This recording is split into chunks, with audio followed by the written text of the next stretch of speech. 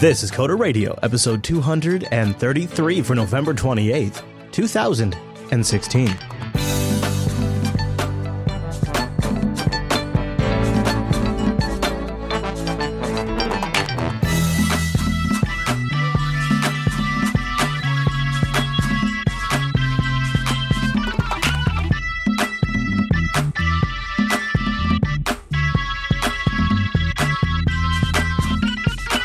Everyone, and welcome to Coder Radio, Jupiter Broadcasting's weekly talk show taking a pragmatic look at the art and business of software development and related technologies. This episode is brought to you by our two fine sponsors, DigitalOcean and Linux Academy. I'll tell you more about those great sponsors as this here show goes on. My name is Chris, and joining us every single week, yes, you guessed it, it's our host who's established on the East Coast, Mr. Michael Dominic. Hello, Mike. Hello, Mr. Fisher. Hello, sir. Hello. You know, we're gathered here today on a day where I forgot to grab my morning coffee. I don't have any Sam Adams, which would be the traditional Coder Radio beer. It would be. It's official sponsor. It is.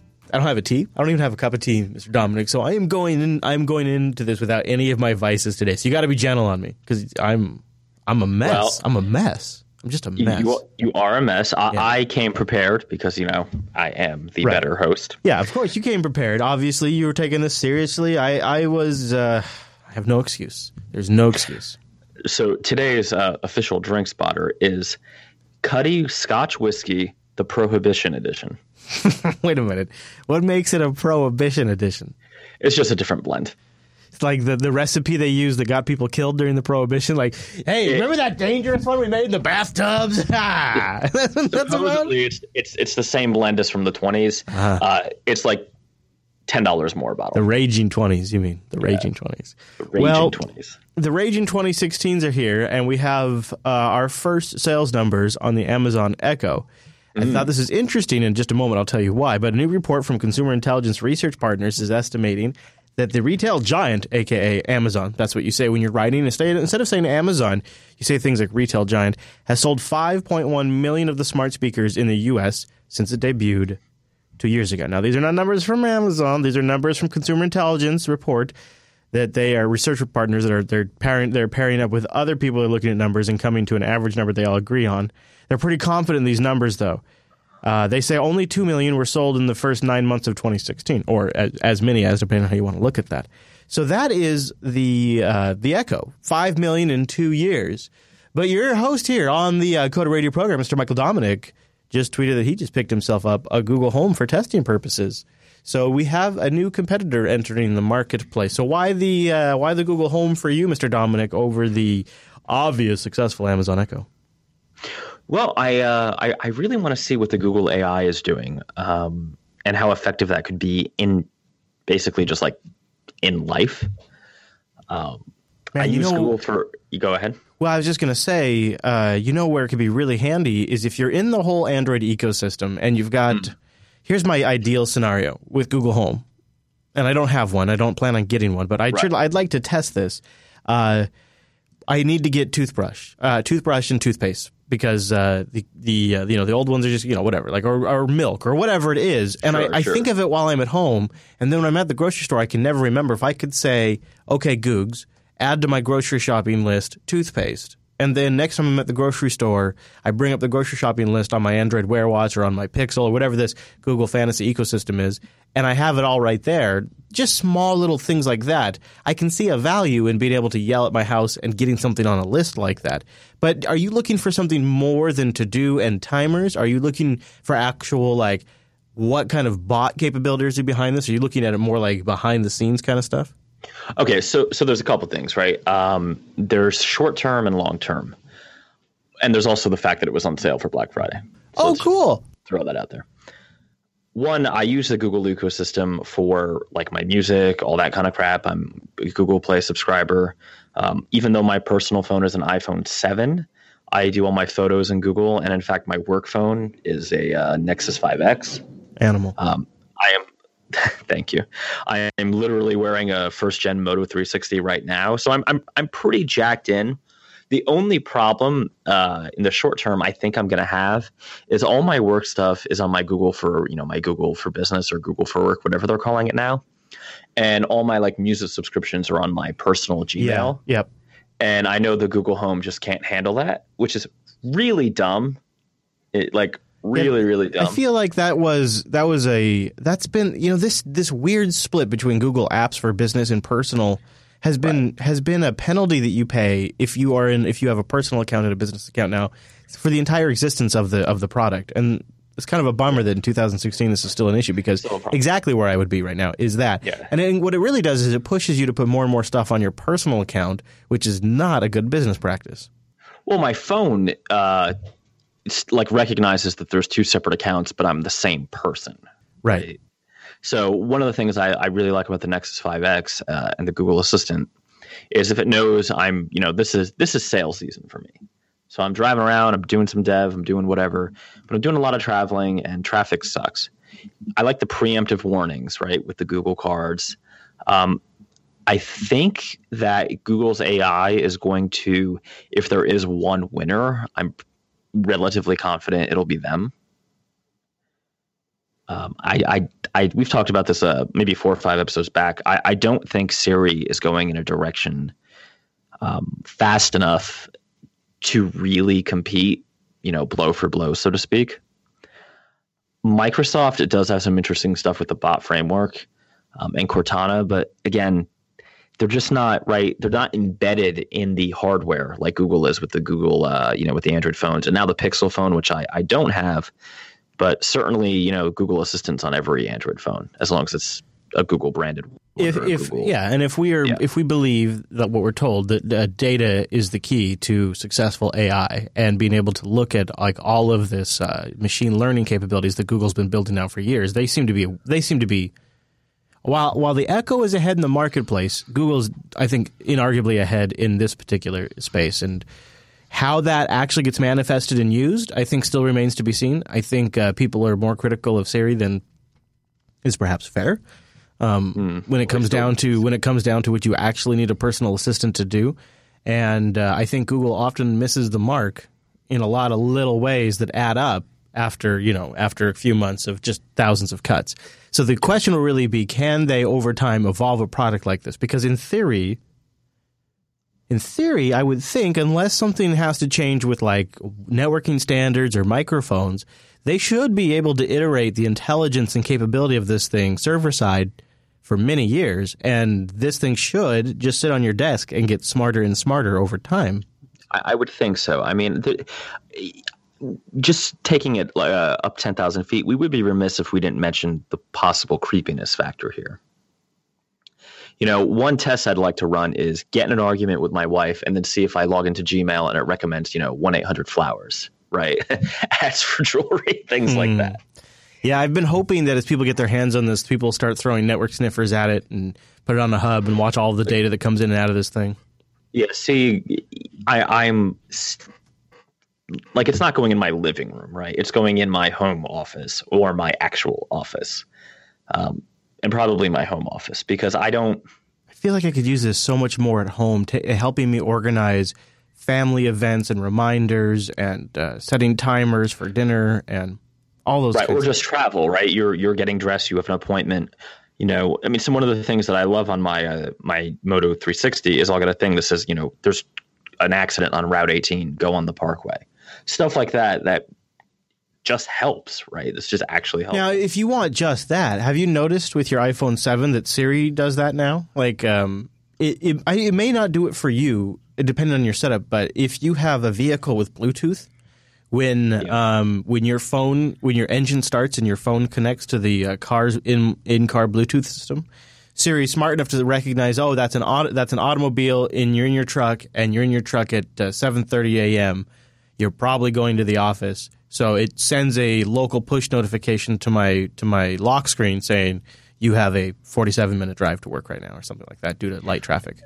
So the car I primarily drive is a 2008 Toyota Corolla that does not have that feature. My wife's car is a last year Chevy Trax. It does have Bluetooth tie-in, but I've never seen that happen. Ever. Yeah, so I think Android's been doing it for much longer, but I think starting with iOS 8, 9, or 10. Apple like CarPlay? Nope. or whatever. It just has to be a Bluetooth device that Apple knows is an audio manufacturer's, car device. And then Siri, it's part of Siri Suggest and all of that, but it actually sends a push notification. I would presume it'd probably send it to the watch if you had a watch. I don't have the Apple Watch anymore. Yeah, I don't have the Apple Watch.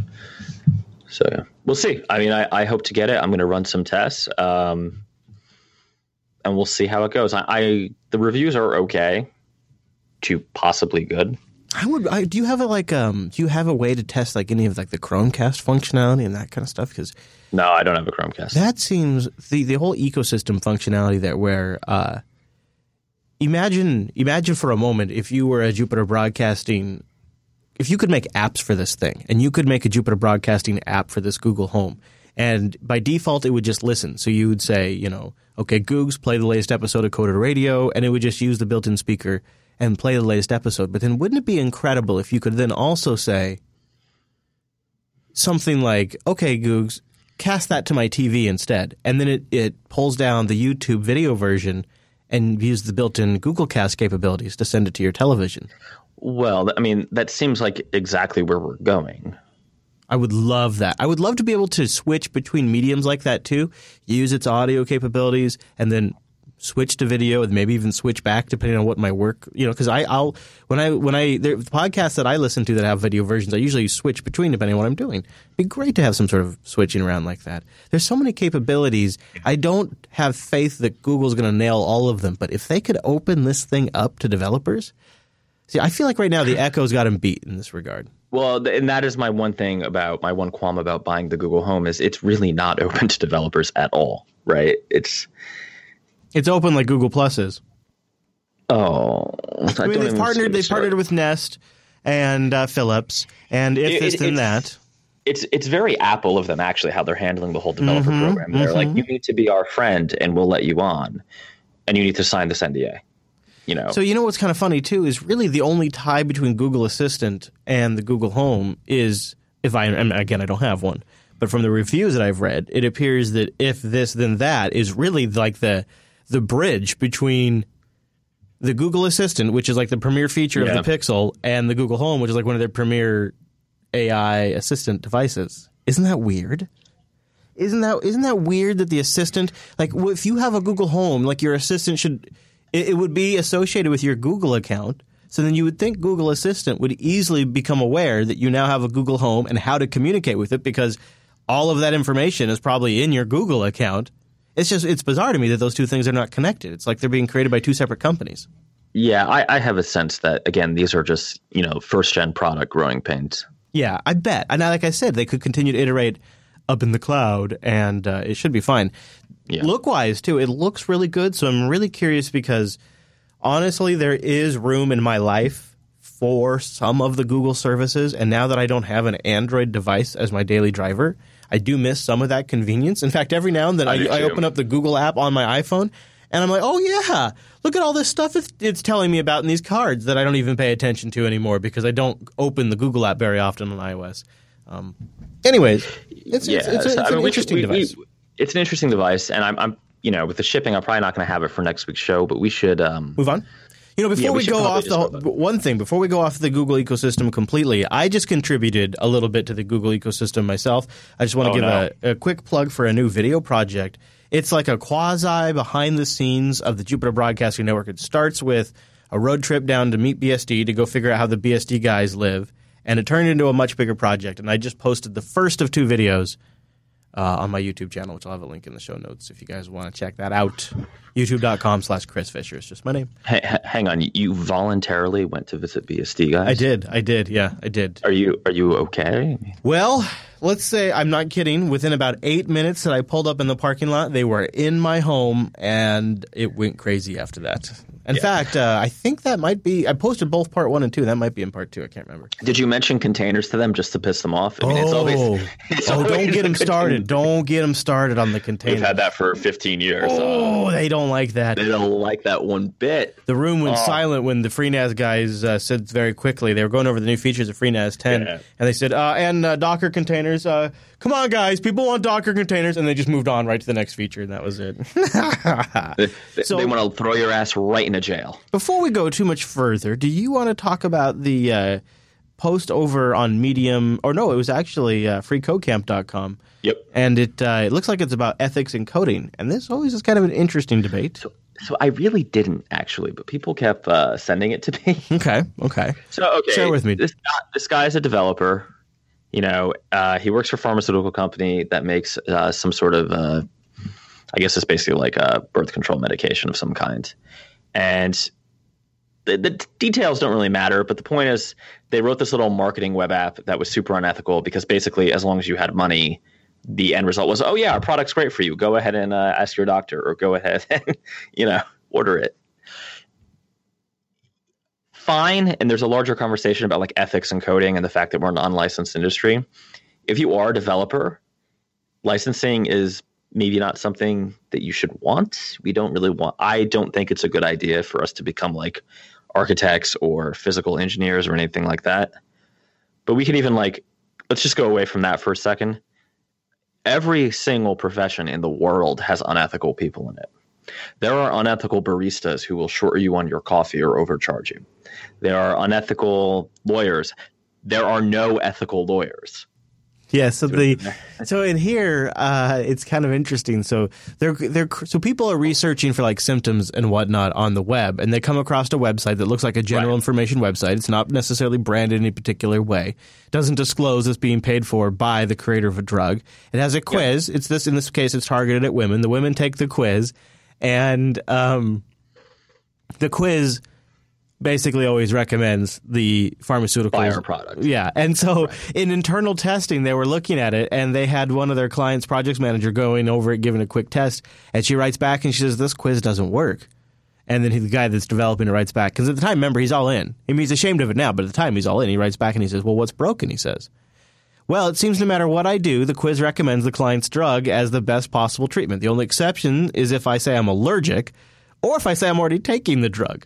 And then he writes back, yes, that's exactly what the requirements say to do. Everything leads to the client's drug. And then she writes back, oh, okay, cool. And that was it. That was the only discussion about it. Yep. Woo, that is. And he's like, I still feel bad about it. And nothing we were doing was illegal either.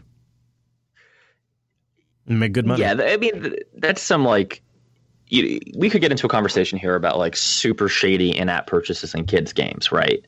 Where, they try to psychologically manipulate children into buying a bunch of crap. Or frankly, adults too. Smurf berries, right? Simpsons donuts. I mean, Candy Crush. We just say Candy Crush. Candy Crush. All these, okay, things can get dirty, things can get shady. There was a discussion around when the FBI was pushing Apple for a backdoor into the iPhone that they didn't even need. There was a very sort of background discussion, really. It didn't really bust forward much, but there's a background discussion saying, well, would developers at Apple even be willing to do this? Would there be some developers that would find it unethical to create a backdoor that could be used against millions of devices? Which, again, the FBI doesn't actually need, but it's a whole different problem. Yeah, I mean, okay, so if you find things unethical, don't do them. We don't, I won't work on pornography sites. Porn is not illegal in the United States. I just won't do it because I don't think that's a great thing for me to be doing, right? But some people will. Many of my competitors do, and they may not advertise that, but it pays, half the revenue. Mm-hmm. That's fine. No judgment. Hey, it's legal. As long, I would probably think twice about doing a job for a cannabis shop. Doesn't mean the fact that Chris is the biggest stoner in Washington State. It doesn't bother me at all. Amazing. Yeah, I'm so stoned right now. I'm so stoned. You see how I got there, though, right? You see, I made it work. I would. I tell you what. If anything, that's a business opportunity that I should have been getting out of this podcast industry, and I should have gotten to the IT support for the cannabis industry. That's probably money right now. Salesforce, Microsoft Dynamics, the amount of data that's just flying through that's where these guys. You and I differ. I absolutely, when something like that comes along, as long as nobody's getting hurt, I absolutely would capitalize on that. You think I'm joking, but I actually did consider launching a podcast about it, just because I could go down and interview people that were doing all of the work very easily. It's all right here. It's accessible. It's legal. And I thought, maybe I'll just launch another off-network show that is just its own standalone thing, that is just me going down there and doing interviews with people, because simply there is a market advantage to having an industry that is going from illegal to legal around me. And it's like, God, that's a hard business. I see a business opportunity there. And I saw a business opportunity in maybe helping them establish podcasts and equipping them. I thought about going that route. I thought about helping set up websites and helping them get engaged in social media. Like, there's all these different avenues. I considered making money, but I'm too busy making podcasts. And to be fair, there are degrees, right? Like, I got to be honest with you. I could probably be turned on the whole pot thing, because you know what? Cigarettes are worse. Beer. And remember, don't forget our official Budweiser sponsorship here on the show. We do have I would not, but... Yeah, that's right. Hey, everybody, go get yourself a Budweiser. Wait, what? They're not paying? Now, no one pays for sponsorships. I thought. Oh, sorry. I just got a note from the back office here. Budweiser is not a sponsor. It says Budweiser is not a sponsor. Sorry about that.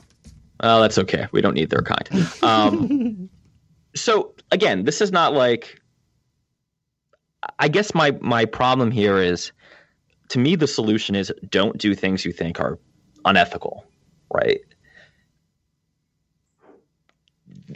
There is absolutely no way that licensing would one, protect from this case, because pharmaceutical companies could totally find ways around that and make it legal for the software developers to do it. You just do it outside the U.S. Right, just do it in emerging markets. Let's be honest. That's where a lot of the money is for a lot of people anyway. Just make it a website. Right, host it somewhere else. Yeah, right? Good old Ireland. I mean, I'm just... Use a DigitalOcean droplet. Host it in Singapore. Hey! Speaking of that, DigitalOcean.com. Use our promo code CoderDigital. This is our first sponsor this week. DigitalOcean.com. You can go create a droplet. Now, what is a droplet? That is a really simple, straightforward machine that you control that can run Linux. It can run BSD. You can get it running in less than 55 seconds, and pricing plans start at only $5 a month. For 512 megabytes of RAM, a 20 gigabyte SSD, 1 CPU, and a terabyte of transfer. But check this out. They also offer hourly pricing. Now, remember, when you use our promo code CoderDigital, you get the $10 credit. You apply that to your account. You go create the account, log in, apply it. Now you got $10 you can use at DigitalOcean. Well, for 3 cents an hour, you can run a machine with 2 gigs of RAM, a 2-core processor, 40 gigabyte SSD, because they're all SSDs, and 3 terabytes of transfer. And then if you just want to be baller for a little while, like take a screenshot of your rig and be like, hey, r/Unix porn, this is my machine. It's just, my daily driver.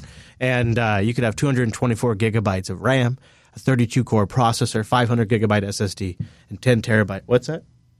Oh, people use that for high compute work. Oh, with the blocks? Yeah. Oh, I got another note here from the back office. It says also that you can use DigitalOcean's crazy great block storage, which you can attach, just like a little bit of itty here, all the way up to 16 terabytes, and it's all of that is SSD, highly available and replicated all around their data centers. Geez, that's a great idea. When they have data... Oh, yeah, look at this. Another note from the back office. They have data centers in New York, San Francisco, Singapore, Amsterdam, London, Toronto, Germany, even in India. And I'll tell you what, if you just want to get close to Alan Jude, Toronto's where it's at. But then they bring it all together with that beautiful, beautiful DigitalOcean interface. It's designed well. It's extremely powerful, very functional. If you're a beginner or a very experienced user, you're going to love it. They got an API to match and an HTML5 console, so you can watch your droplet from post all the way up to login. Lightning fast network with 40 gigabit connections up to the hypervisors, highly available storage, team accounts, and all SSDs. And I think it's really slick that you can do monthly pricing or you can do hourly pricing. That makes it simple to experiment and then roll it right into production. And then you use the management capabilities of their web interface for snapshots and backups and templates, and you are cooking with gas. DigitalOcean.com. Use our promo code CoderDigital. And a big thank you to DigitalOcean for sponsoring the Coder Radio program. Boom. So we had an email in here about continuous integration. Do you want to jump into this? I could read it real quick if you'd like. Yeah, let's get off my deeply questionable moral system. Yes, all right, fine. So this came in from... How come you don't put their name in here? What's up? What's going on with this? What's up? Hold on, I'm looking. Nope, no name. Although one of the coolest, craziest, longest, whale tail signatures ever in ASCII. So there's that. So whoever Mr. Whale Tail is, thank you. So he named himself JB Listener. That's why. Okay, so continuous integration and deployment has saved our bacon by making our contractors a lot more productive. All the infrastructure in place, they just jump in and enjoy those benefits. All the test infrastructure is provided to them out of the box. Now you're a contractor. It's absurd for a contractor to install its own expensive continuous integration and deployment. That's crazy. The overhead and cost is prohibitive. The business that hires you should have one who evaluates. The business that hires you should be the one who evaluates whether or not they should be implementing continuous integration and continuous deployment. It doesn't make sense to set up all this overhead just for a 90-day project. Now, I admit our contractors are contributing to a multi-year enterprise product, not a 90-day project of a one-off app. He says he's got a couple of helpful litmus test questions, too. Does shipping every 2 weeks net new sales? Are you in organizations with 20-plus engineers developing a single product? And is product guaranteed going to live for at least more than 3 months? So there you go. That is JB Listener Whale Tales. Look at that cool whale tail right there. I'm assuming it's either that or it's Maui's hook. I believe it's a hammer. Okay. Oh, you're right. It's not Thor's hammer, but it is a hammer. Just a hammer. Yeah. Okay. How do you feel about the client being the one to supply the? I completely actually agree with that. That makes more sense because it's part of the infrastructure. What client is going to be sitting there saying, "Well, let me set up this entire continuous integration and deployment infrastructure, and then not have a full-time IT staff that could already use it"? I mean, what? What? Well, I mean, do we want to get even more cynical on this? Sure, I love cynical. I mean, like I said, I don't have the coffee, I don't have my tea, I don't even have a Sam Adams. You have cynicism then. Here we go. It seems that some of this continuous integration, continuous deployment stuff, in cases where it's not super appropriate, is just another thing that like vendors use to ding each other with, right? To try to kind of snake a contract. Feels like it. Feels like almost exactly like it, doesn't it? Mm-hmm. Remember when unit testing was first I know it was a thing in the 70s. Please don't email. But when it kind of came back in Rails, one of those things, oh, well, they didn't write unit tests. No, we didn't. That's bad. You should give us the work. Like it feels like another one of those kind of situations where, it's being used as a kind of bludgeon against other vendors, and it doesn't make a ton of sense. Unless the product or service is going to be long lasting, right?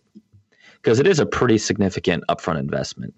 And, of all the people who kind of tweeted at me and emailed and all that kind of stuff, no one could answer the question of, okay, what's the ROI? Like, give me a rate of return. No one had an answer to that. I wonder if in a world of droplets and virtualization and containers, if it's getting more realistic for a small client base to have, a client that's 20, 30 employees. I just don't know. Even I'm trying to make it justifiable. Even at that scale, I just don't see it likely that they would have an infrastructure ready for you. And so I think it's a little unreasonable for them to be making that request. Okay, so you think the actual request, unless it's a long-lived web service or something like that, is actually just totally off base? Yeah, I do. I mean, it may be I don't know why the expectation is there, and so that maybe it's there because of content marketing. That's what it seems like. It seems a little unreasonable. It seems a little over the top. It feels like to me too that if they were sold something else that they could get excited about, you could likely sell them on that. Right. I mean, like if they're being swayed by those things. Maybe the solution really is a real sales technique to sell them on again, I come back to, I think you should productize a bit of what you do and sell those particular features as products. And then because you can be bundling those things, they might be this goes back to our conversation last week about the Disneyland thing. One of the ways you could give things away for free is by productizing and giving fancy names to the different things you do and then just conclude them as part of a bundle. And so part of it could be your testing system. You could give it a great name. And just say, well, we solve that by using this and have, a spiel that you go into about it.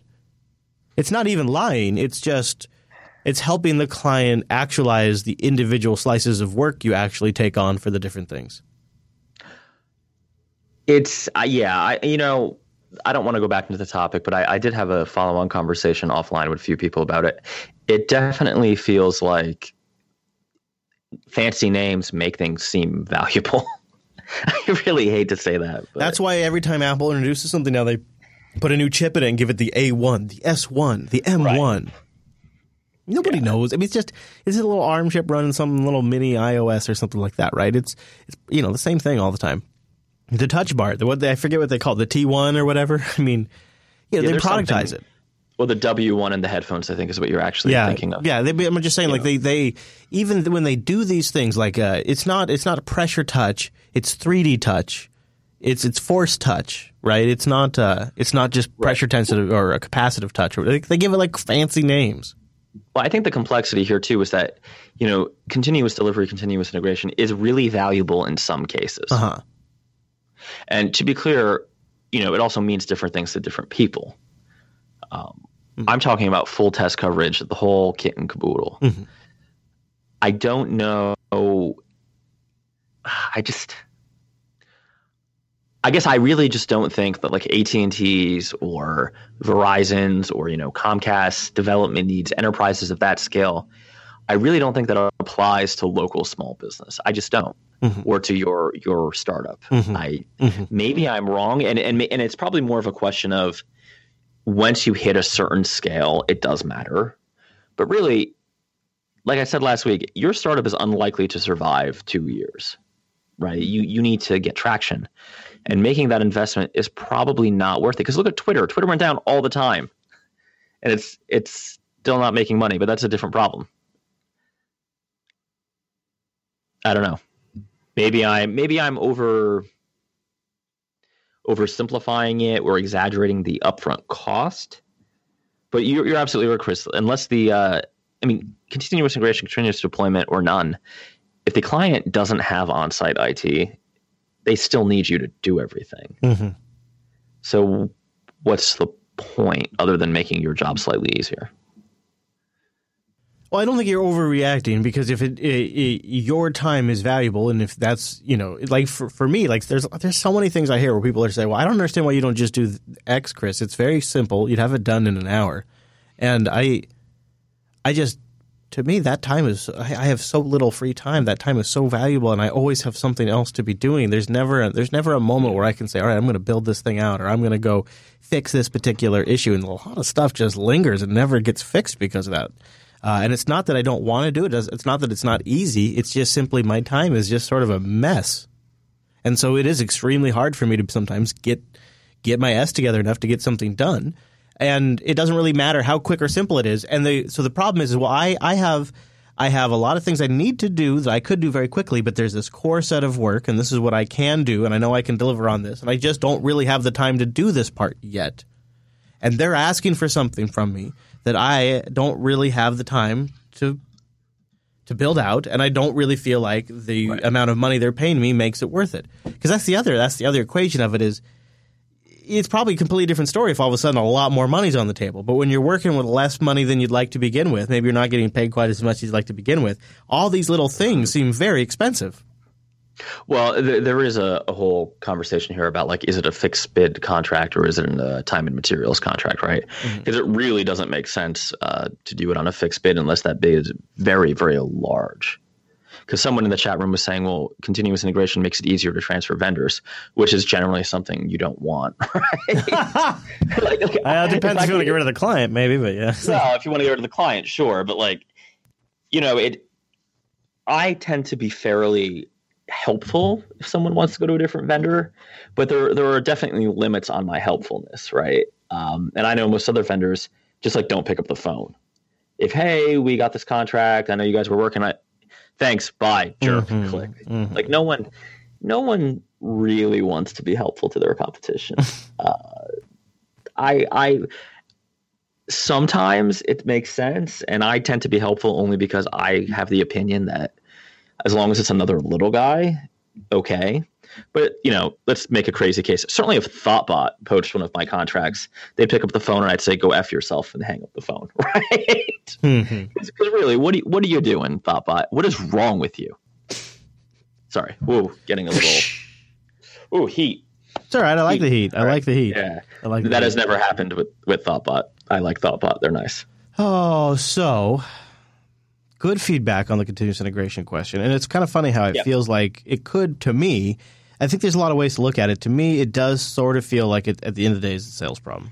If you could sell them on something else, you probably wouldn't have this problem. Well, I think it's just to hit it again really quick. Some people need it, but those people are relatively few and far between, considering like doing mobile apps, right? And it is just something that people feel like they need, almost like, gold cables from Best Buy. You don't need them. In fact, that's a bad analogy because you are being ripped off with the gold cables. Man, frickin' Best Buy and the price of cables. Do they still do that? Do they still try to sell you gold-plated cables? No, they've actually gotten, because they got such a bad rep, they've gotten a little bit better about it, but just recently I went over to Best Buy to grab some Ethernet cables and then had to go over to Lowe's to get some soldering stuff. And walking through Lowe's, I saw Ethernet. I saw the same Ethernet cable for like $8 cheaper. So I still shop at Radio Shack because I basically feel bad for them. Aw, Radio Shack, that's adorable. You know what? They have the cable every time. That should be their slogan. You know what, Radio Shack? That's a free one. I want you to email coderradio@jupiterbroadcasting.com. We'll work something out. Mike's the idea guy here. And he's giving that one to you for free. All right. I love you, Radio Shack. All right, let's move on. So you wanted to do a state of hybrid in sort of late 2016. So why don't we clear room and I'll mention Linux Academy, and then we'll just run the floor with it. So let's stop right now, everybody. I don't care what you're doing. If you're driving, make sure you pull over or just stop in the middle. Wait, what? Huh? Jupiter Broadcasting does not recommend you stop driving on the freeway or – okay. All right. Everybody else, if you're sitting at your desk or whatever else you're doing, go to linuxacademy.com/coders. Go there to support the show, and then you can sign up for a 7-day free trial of Linux Academy. Linux Academy is an awesome platform to learn more, not just about Linux, not just like the nitty-gritty stuff because they got great courseware on that, but all the big high-level stuff you can make lots of money on too. Whether you're an experienced sysadmin or new to the world of Linux, Azure, and AWS, OpenStack, and DevOps, a sharp skill set is an absolute necessity to succeed. Meet Linux Academy, an online Linux and cloud training platform that uses self-paced video courses and hands-on labs to give you real-world experience for a wide range of skills. Train for your certification, learn the latest DevOps tools, and grow your skill set to do better work. Linux Academy is not just a video library. Our scenario-based server labs and quiz system allow you to learn hands-on. We also have full-time human instructors who answer questions and help you earn that certification or promotion at work. We add new training every week so you'll always be up to date on the latest tech. Sysadmins of every experience level use Linux Academy to stay on the bleeding edge of the Linux ecosystem. linuxacademy.com/coders. You know, they just added a new feature this past week that I think is super, super cool. And it's nice because when you're going through and sort of planning what you're going to learn at Linux Academy, kind of figuring out how you want to schedule, because they have a nice course scheduler and all of that. They've added a quick bookmarks feature where you could sort of it's like your watch queue for Netflix in a sense. I think that's super nice. They also have a community that's full of Jupiter Broadcasting members. And like that video mentioned, too, they have instructor mentoring, full-time human instructors. Linux Academy has been killing it. They're gaining tons of recognition. They have public profiles now you can share with your employer or clients to see so they can see the work that you've accomplished and the courses you've taken. And if you're looking for certification training, they have courses created specifically to prepare you for the exams. linuxacademy.com/coders.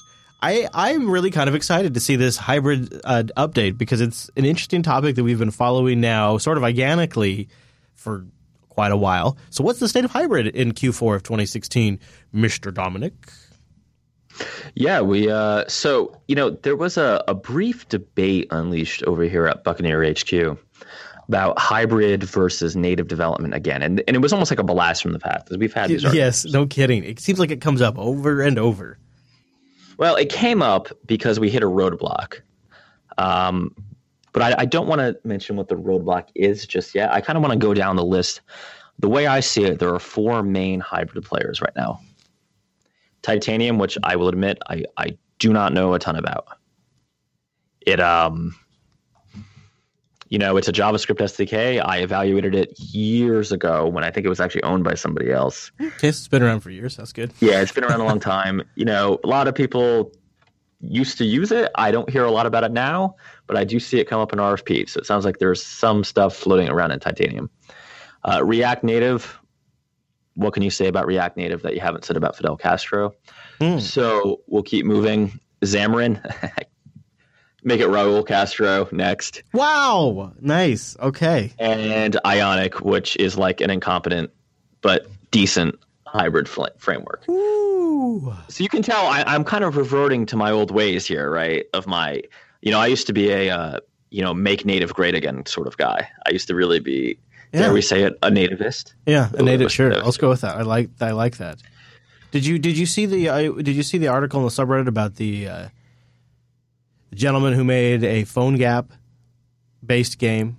Yeah, and I did, and the performance was pretty garbage for him. Yeah.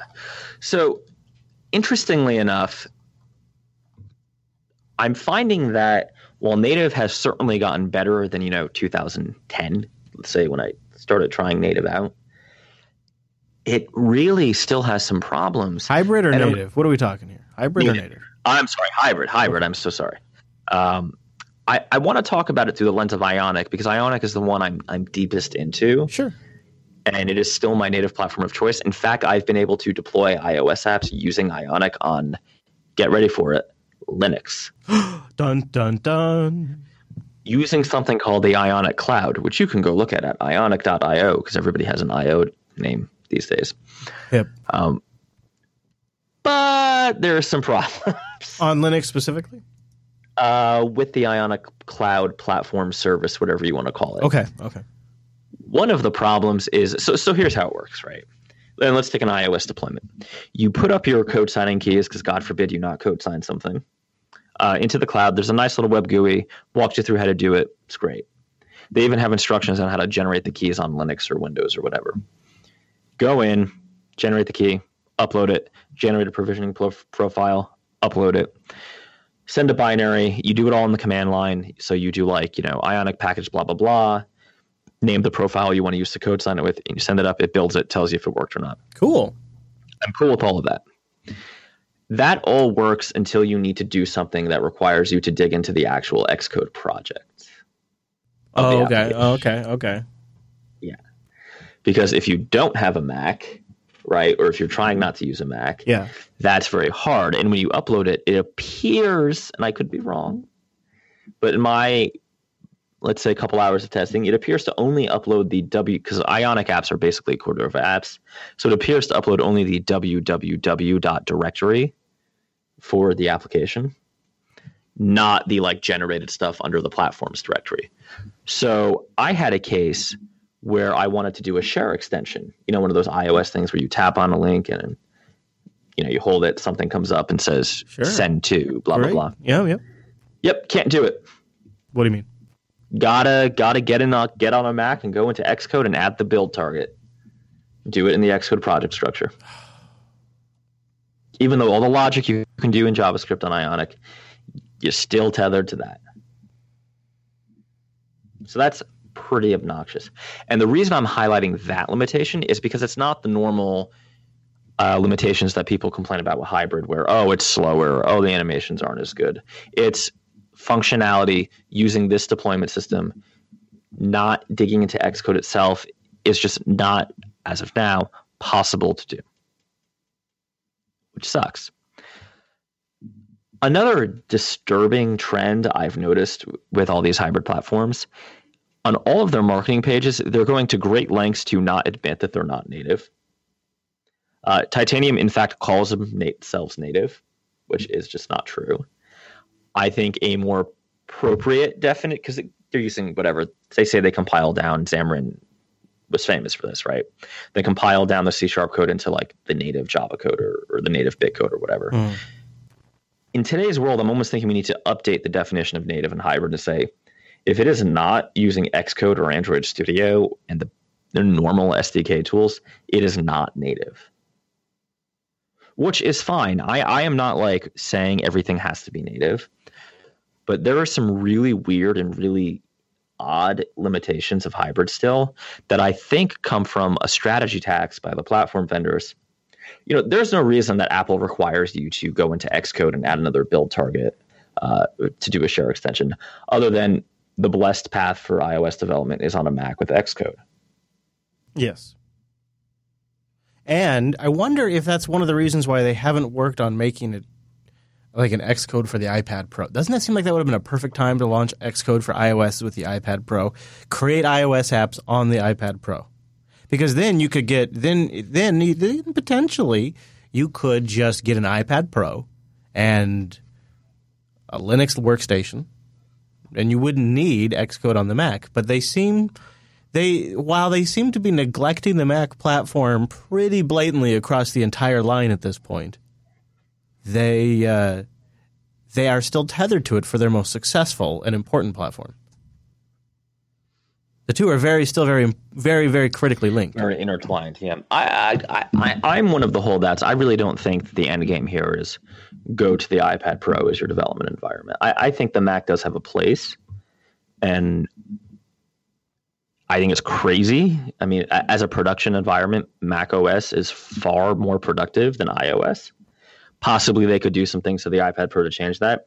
I am and I have been for a long time, you know that, Chris, a big believer in production quality tablet apps. In fact, I spend a lot of time writing them, though it was for Android over the last year. I don't think that makes sense. Maybe you're right. I mean, certainly the Swift Playground does work, and honestly, I gave it to my 9-year-old brother, and it's a great tool.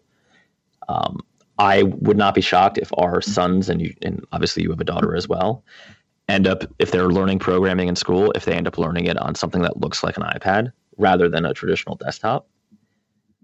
But for right now, for my production needs, for where their industry is, I don't think that makes sense. And I find that's kind of an aside. Where I wanted to go with this native hybrid discussion is I find myself very conflicted. You know, I have been a pretty strong, I flip-flopped, right? Call me Mitt Romney. That's an old reference now. That's an old man reference now. I know, poor Mitt. Can we just have a moment of silence for saying Republican? No, I'm kidding. I somehow simultaneously believe all of my old rhetoric about how hybrid apps are just fundamentally better. I mean, sorry, God damn, this is hard. How native apps are just fundamentally better. But I do truly believe that the puck is going towards most things being hybrid, and not just hybrid, but like HTML5, web technology based. Like I don't think Xamarin is where it's at. I think Xamarin is a great crutch for people from the .NET and Microsoft space. And I have to be honest, I still think XAML's very, very good. But to me, Xamarin's kind of going to be, like the VIC 9. What is it? The old computer, the VIC something. I think you're right. The VIC 9. Now you got me screwed up. The VIC. You're talking about the VIC. The VIC 90. I think. VIC 90 or 900. God dang it! Damn it! Now look. Now that's horrible. That's horrible. That's horrible that we can't remember this. I mean, this is your age bracket. But. Wow. Now you're putting it right on me. The chat room will tell us. Whatever. Oh, it's the VIC 20. The VIC 20. The VIC 20. Right. The Sears computer. Yeah. It was better. important. It does feel. I feel better that we got that right. Mm-hmm. It was important and it had a place, but it's ultimately not the direction things are going in. So, what do you think? Am I crazy? Because we get a lot of email about this hybrid stuff. We get a lot of, particularly on Twitter, because the native developers are rather aggressive in their making Xcode great again. About how much I'm maybe not the right. See, I am such a performance snob. I can't. You did drop the Android platform. I did. I dropped Android because it's still, even on the Nexus 6P, felt too sluggish for me in a lot of cases. I am really sensitive to performance, mostly because these devices I use more as tools, especially when I'm like parent mode or business mode, and I have no capacity for my tools to not operate efficiently. And when they are something I enjoy to tinker with, or when they are part toy, part tool, when they are something that is a learning experience for me, something that I enjoy with putting ROMs on there, and I'm experimenting with different capabilities, then I am not in a mode to be offended by performance issues, or maybe the fact that the Wi-Fi doesn't work quite right, or that the camera's purple, or that the thumbprint reader takes 3 attempts. Like all of these things, I have much higher tolerance for. But when I want to use it as a tool, and I want it to be responsive and fast, when I'm using Uber out on the street and it's cold and it's starting to rain and I want somebody to pick me up in 3 minutes, I want that Uber app to be as fast as possible. Okay. And, that's just depends on the context of the use, I think. I mean, that's obviously true, right? I mean, use the right tool for the right job. What I found really interesting when we had this debate internally, it was me and my, senior guy basically fighting in the most, wimpy sort of way possible. Mm-hmm. And I was the prophet for hybrid. And over the Thanksgiving holiday, I had a very sad realization why. It just makes my job easier to sell hybrid. Sure. Less risk, too. Less risk. I can do it. I can do the dev work on Linux. And you know what? We've done a lot of Ionic work. We have a lot of stuff that we can template out. And you can bang out multi-platform applications much quicker. Right. And also we can sell it for, X thousand less. And then there's a scale too. If you get enough clients that want to do this with you, if you get enough clients that are okay with an Ionic solution, I should say, then you build a library of code that you can start to pull on to make future projects even easier. Well, that's what I said. We have a lot of templates, a lot of libraries. Oh yeah, okay. What I did though to challenge myself, because he was on about, and he's like you, he's like, I'm on my iPhone. He hates Android because he thinks it's slow and crappy. I'm on my iPhone. I want my apps to work. Things need to look good. They need to be sexy. We need animations. He's really hammering me with do you want to be Walmart or Nordstrom kind of thing. I decided to open up my iPhone 7, go down the apps, look at all the apps that I use every day. I won't say favorite, but these are the apps I generally, well, I guess they are my favorite. Right? I use them. I'm going to do that right now too. I'll look at my running apps. Right. We could do it together. Thumbprint. It's fun. That's fun. All right. So definitely, I know I can tell you Overcast is in there. The Hue Overcast native. The Hue Light app, it's the old one. I think the new one might be hybrid, but the old one I think is native, and that's the one I prefer. Tweetbot native. Safari Notes. Garbage. Telegram. What do you think about Telegram? That's probably native. I imagine it's native, but I don't know. Slack, not native, but one of the buggier apps on my phone. Bedit, which is a sleep tracking thing, which is iPhone only. ETA, which is iPhone only. Automatic, this is a hybrid one. Fantastical, native. I don't know about Nuzzle. Hacker News. NPR One is probably a hybrid one. It's probably Tweetbot's definitely native. Pocket, native-esque. There's a lot of HTML rendering. Inbox would be hybrid, I would imagine. Airmail, which is my email client, native. OmniFocus, native. To Do, native. The new Vonage app, native. Alien Blue, native. Yeah, Backpoint's hybrid. I have to plug myself. I do. So I have a mix, but I'd say I have more native. But I would say there is a mix. It's funny. It almost goes right down the line. I said there's some apps that I'm a little more tolerant for them being hybrid. So like for example the Google Photos app. I don't really care if that's hybrid or not, as long as it works. Same with the Google Search app and the Automatic app, which I use for tracking my driving. So do you know what and we don't need to go down the whole list, but you know what it ended up being that was true? The apps that I bought for my own personal use were native. Yeah. And the apps that were my bank right. or, work are almost all hybrid. Right. And there is a big quality difference. I mean, my bank's app is terrible. I just gotta be honest. It is the laziest phone app you could possibly do. My bank is terrible too, and it is the same exact app on Android and the same exact app on iOS, and it sucks on both of them. It's I'm okay, guys, you opened a UI web view and you were let me load a URL. Yay! It's really bad. Slack is good, but weirdly bugs out and doesn't clear notifications and stuff, which is kind of annoying. I don't really know what to think, because on the one hand, to me, it's an article of faith. It's so obvious that, software platforms become commoditized. The general trend in software development, even if we talk about languages, right? Simplifying from, crazy ass Fortran to C, this order might be wrong, to C++ to Java. Let's just stop at Java. You were commoditizing and make it easier to do bigger projects at lower or the same budget. It's so clear to me that we should be seeing a lot more hybrid, doing a lot, frankly, better than it is. But on my iPhone, I'm not seeing that. And on my Android phone, the apps just suck. Well, a lot of those dark matter developers that listen to our show are probably creating apps for their business using hybrid. Oh, no, I totally think line of business apps should generally be hybrid unless you're like buying 500 tablets from like one vendor. But I'm talking about, let's do a thought experiment. In 5 years, you and I are bitching about iOS 15 and you're switching.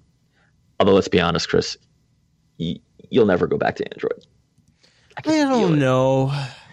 Probably not. The next time the camera app crashes, you'll be there for a week. It'll crash. You'll be taking a picture of your kids. That's right. I missed the picture of my my youngest getting on the bus for her first day of kindergarten. That really did upset me. Yeah, you'll throw that right in the sewer drain.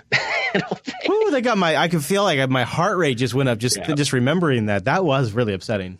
But up until about a week and a half ago, it was an absolute article of faith that in 5 years, there'll be virtually no native apps that I would be using. In fact, I didn't think I was using so many today even, except for like the really specialized people who are like really, and frankly, iPhone, like people who just love iOS and Apple people, developers.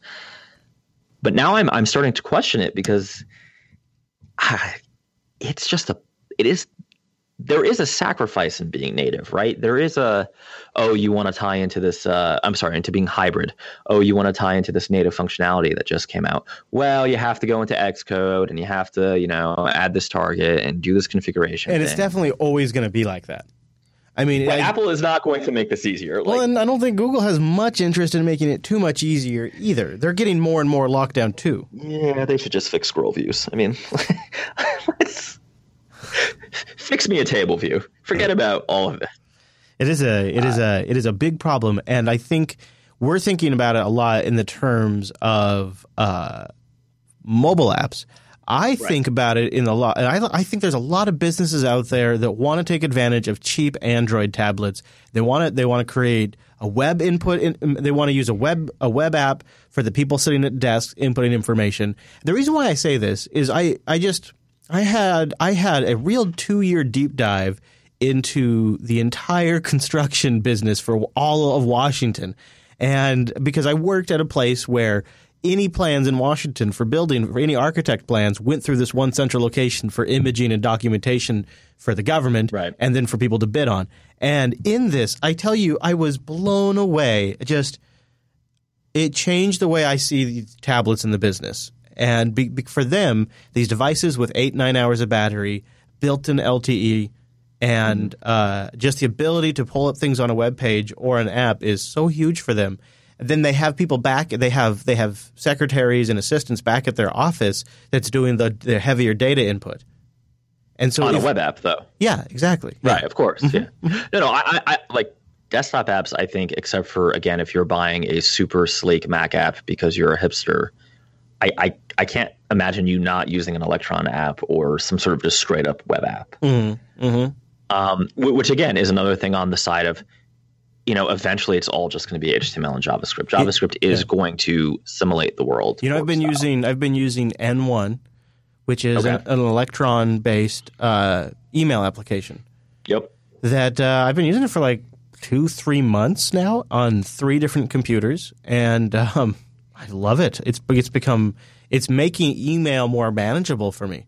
It's huge. Is it making it great again? Oh, is it huge? Well, it's huge. Yeah, it's bigly. Yeah, it's bigly affecting my email usage, and that's an Electron app. And it's not the most resource friendly. It does have a few quirks here and there, but it is a rock solid email application that I couldn't care less if it's Electron. And same with the damn Slack app I use on my desktop too. And all these are running on Linux, and I'm pretty tickled pink about it actually.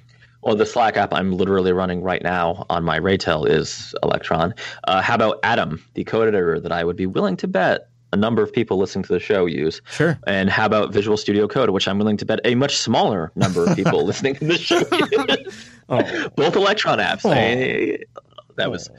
I'm sorry. That was unnecessary. So that brings us back to the VIC-20. And I think your comment about the VIC-20 being a product of its time is fair, but it was still a very useful product of its time with a very long life. Let's just do it. Xamarin. Xamarin, tell me I'm wrong. You can be the Redmond defender here. Oh, okay.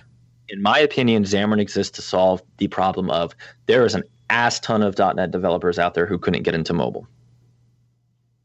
Sure, that's definitely what it became. Yeah, I mean, originally, right, it was about mono. What was it really though? Yeah, it was. Yeah, it was absolutely. I always felt the whole mono open source thing was very half-hearted. Well, it was about mono, and then when that didn't take off, they pivoted to mobile. They didn't do a whole lot with mono. I just, well, they did. Well, they weren't successful. Fine. Yeah. They did. You're right. There was a lot of effort. People worked hard. In fact, I'm sure they did a good job. But Xamarin does feel like it solves a problem that is ceasing to exist to a certain degree. I'm not saying that there are not tons of use cases for it still, but much like Apple doesn't feel they need to make a laptop with more than 16 gigs of RAM, there's just less and less users. I feel like there's less and less use cases where Xamarin's going to make sense, because I truly believe the company was initially started as a bit of an anti-response to Microsoft, as a bit of we're going to bring this technology to the Linux platform and use it on open source servers, and we're not going to let you steal our LAMP thunder. And I feel like that was the initial thrust behind creating Mono for the Linux platform, and then creating the development tools around it. And then when they failed to gain any traction, because let's be honest, nobody wanted to use it, and then there's all kinds of licensing concerns. No. Hang on. Let me Barack Obama you for a second. No. Okay, go ahead. A lot of people wanted to use it, including yours truly. But they made a promise in Xamarin Forms that they did not keep. Okay, they kept it for iOS, sort of. It just didn't work on Android. Okay. You had a list view with images, the fucker crashed. There was nothing you could do about it, right?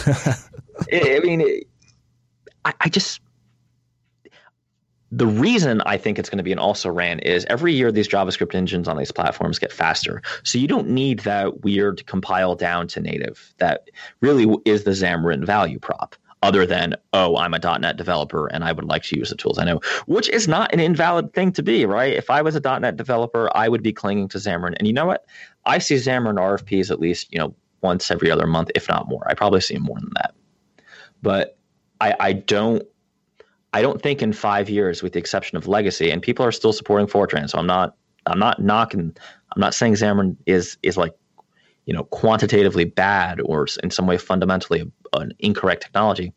I'm just saying it is the VIC-20. It's cool, great. I'm glad you like it, but you are not going to be the mainstream. You are not where things are going to go. Yeah, and I'm glad you cringe when we talk about Xamarin, dark matter developer. Oh, I agree. I'm getting a little cringy. I'm getting a little puckery here about it. So the other point that people were kind of raging about in the chat, and I know you want to go soon, so we'll just be quick. Oh, me, yeah. Is will JavaScript in its current form exist? Will it evolve? Or will something like TypeScript, and let's be frank, it's not going to be CoffeeScript. Will something like that, or Dart, which again, it's not going to be Dart, take over? And I do see some really significant mindshare around TypeScript and a lot of enthusiasm. I have tried it. I'm not deep enough into it because, code bases exist and they're in JavaScript, and I don't think commingling makes sense. Maybe JavaScript will evolve to be an easier to work with. In fact, it already has, right? There's modules. There's classes, although that's a bad idea. You shouldn't do that. There's promises, which are awesome. You should be using promises. How I guess I'm asking all you crazy people, how do you not see that JavaScript is obviously the present, the future, and we're all going to be old and crotchety and making YouTube videos about how Objective-C sucked? Yes, Uncle Bob, I did watch that video. Maybe it's not so much they don't see it. Maybe it's they're trying their best to prevent it from happening. How? I'm just suggesting to you that it's not that people don't see that it's the present and the future. It's that not everybody's on board. That's all. So they're going off in their own path and doing their own thing. I know a fellow who's very passionately against Swift, but has no choice but to write it. Do you not think that, Yeah, okay, fair. So momentum will drag you? Yeah. Yeah, definitely, depending on what your market motivation is, for sure. Yes, yeah, or your employer motivation. Well, in that case, you're absolutely right. Your statement is I think 100% Coder Radio approved legit. And besides, I'm betting on my Bitcoin on React, so. How's your Bitcoin doing these days? Bitcoin right now, actually, post-Trump has done pretty well. It's been over 700 now post-election. It's at $731.60 now that I'm watching it. But that's what rumor is. I mean, hey, maybe Trump will make Objective-C great again. I would be very happy with that. If Trump crashed the economy for some reason, it would probably be great for Bitcoin. So, and horrible for everybody else. Maybe, yeah. You might, maybe. We'll see. Right. You should just move to Canada, and I bet those Canadians up there, they need tons of stuff developed for them. So you could, hook up with Ali Jude, see if he could throw you a little business. You start a whole new career up there under Trudeau. You'd love it. We could call it Mountie Tech. I don't believe you. All right. Are you ready to get out of here? Get it out of here. I'm good. I'm going to go snuggle up with an old Objective-C manual. See, I think that'll be comforting. I should try to remember to bring myself in a Coder Radio traditional next week. Either coffee, tea, or Sam Adams. I'll make myself a little note in Siri. Hell, let's see if it works. Hold on a second. Hey, Siri. Set a reminder for next Monday at 9 a.m. to buy beer. Okay, I'll remind you. There we go. So then, when everybody else gets here at jblive.tv on Monday next week, you can enjoy a beer with us, and we'll do Coder Radio appropriately equipped. You can also find it in your local time at jupiterbroadcasting.com/calendar, and you can contact us at jupiterbroadcasting.com/contact. And don't forget about that subradio at coderradio.reddit.com. Find Mike and me on Twitter. Links to the show notes. See you back here next week.